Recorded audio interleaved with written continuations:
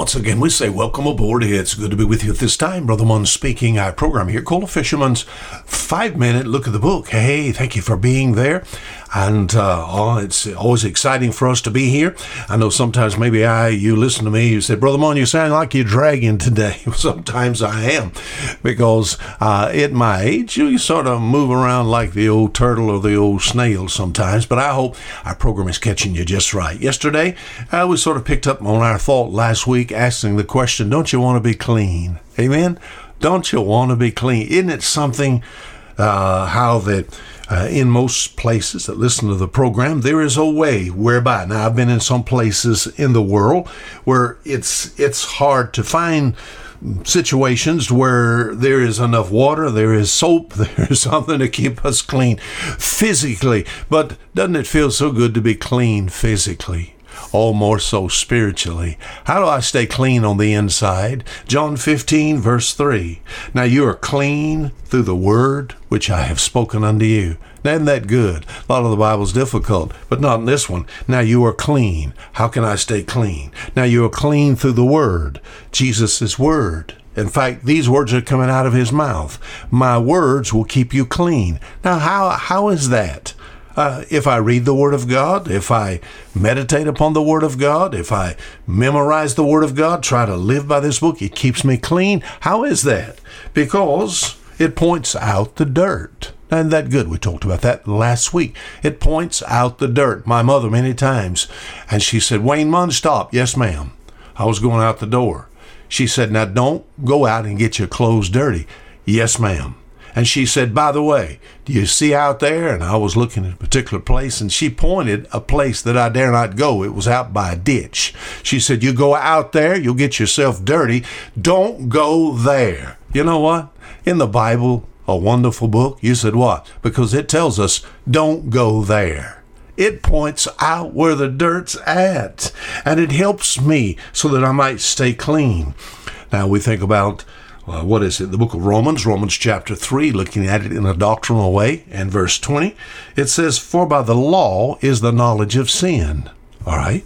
Now, I open this book and I find out what's right and what's wrong.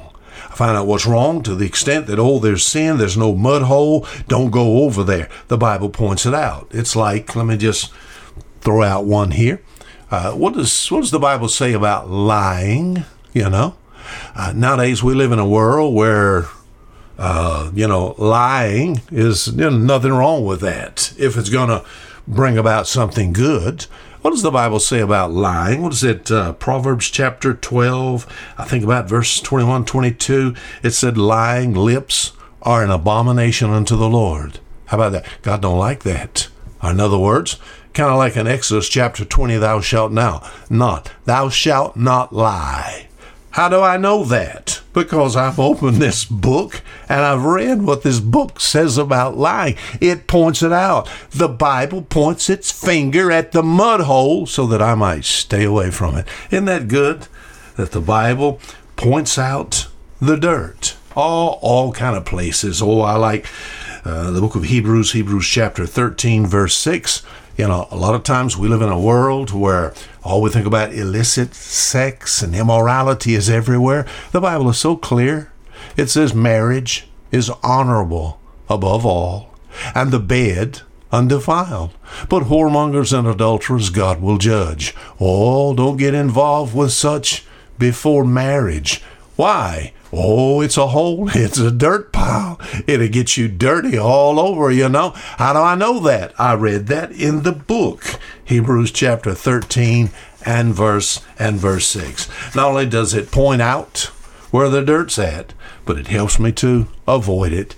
And then it also, I read in the Bible, it talks about how that this dirt can be removed. What a bar of soap is to my body physically, if I were to use it, the Word of God is to me spiritually. I find in 1 John chapter 1 and verse 9, if we confess our sins, he's faithful and just to forgive us our sins, and there's our word, cleanse us from all unrighteousness. I'm glad God provided a way also, like in verse 7, all through the power of the shed blood of Jesus Christ, I not only have forgiveness of sin, but I have a cleaning. It's so wonderful to be clean on the inside. Until tomorrow, Fisherman saying goodbye.